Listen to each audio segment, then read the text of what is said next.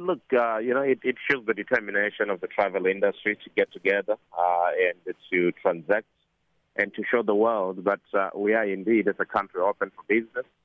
And this was, a show of confidence. And we couldn't just decide not to go ahead with the show. And especially it being held in KZN and in Durban simply means that we had to come and support. And that's part of, the support that comes from the tourism sector. We know that Durban and KZN plays an important role. So us gathering there, doing the business that we were there to do, and we are still going to continue until the end of day today. I think, it's a show of strength and resilience, and we shall continue to do so and support Durban. And I think having the number of delegates that came through, it's really remarkable. And I've met with people coming from the US, UK, and many other parts of the world, including West Africa. And it's great to see that everyone is back and there's an appetite for travel.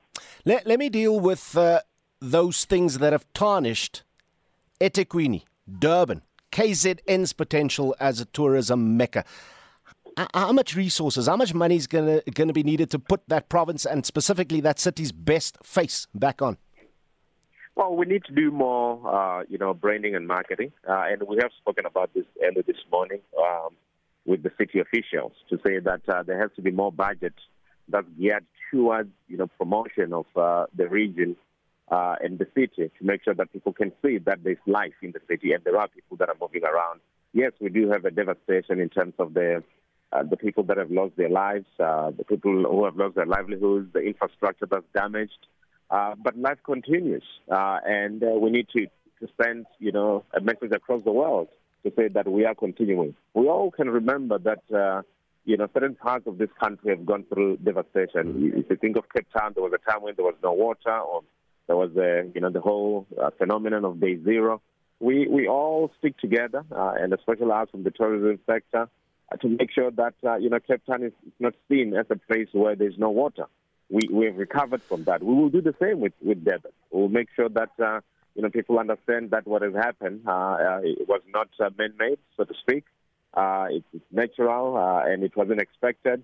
And we need to show that we are rebuilding, we are recovering, and the tourism industry the world over will come through and visit the areas, and we will leave, the rands, the dollars, and many other currencies, along the value chain in KZN. So it's quite important that we continue. KZN is an important part of the tourism value chain. Durban is quite critical. Longest beach, in South Africa. So we've got to keep going. Make every entrepreneur out there, make every one of their mouths water right now. As far as Africa to Africa tourism business is concerned, where are the big emerging opportunities right now?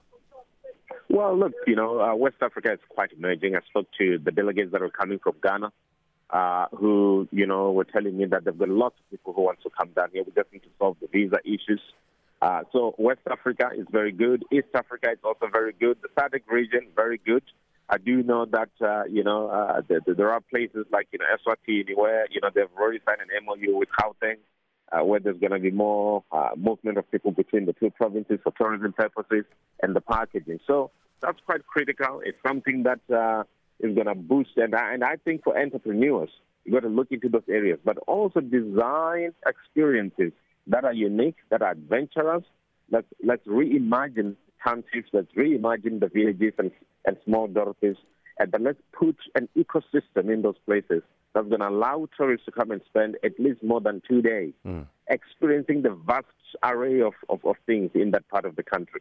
So we've got to do that, and I think entrepreneurs who come in, and I've seen young people coming through and really identifying certain areas that the mainstream tourism has never thought of, and they're putting those areas in the map, and they're owning the space, and they're making sure that, they get some income out of it. Well, that's the CEO of the Tourism Business Council of South Africa, wrapping up the Travel Indaba, which took place in eThekwini. He, of course, is Tsifiwa Chivengwa.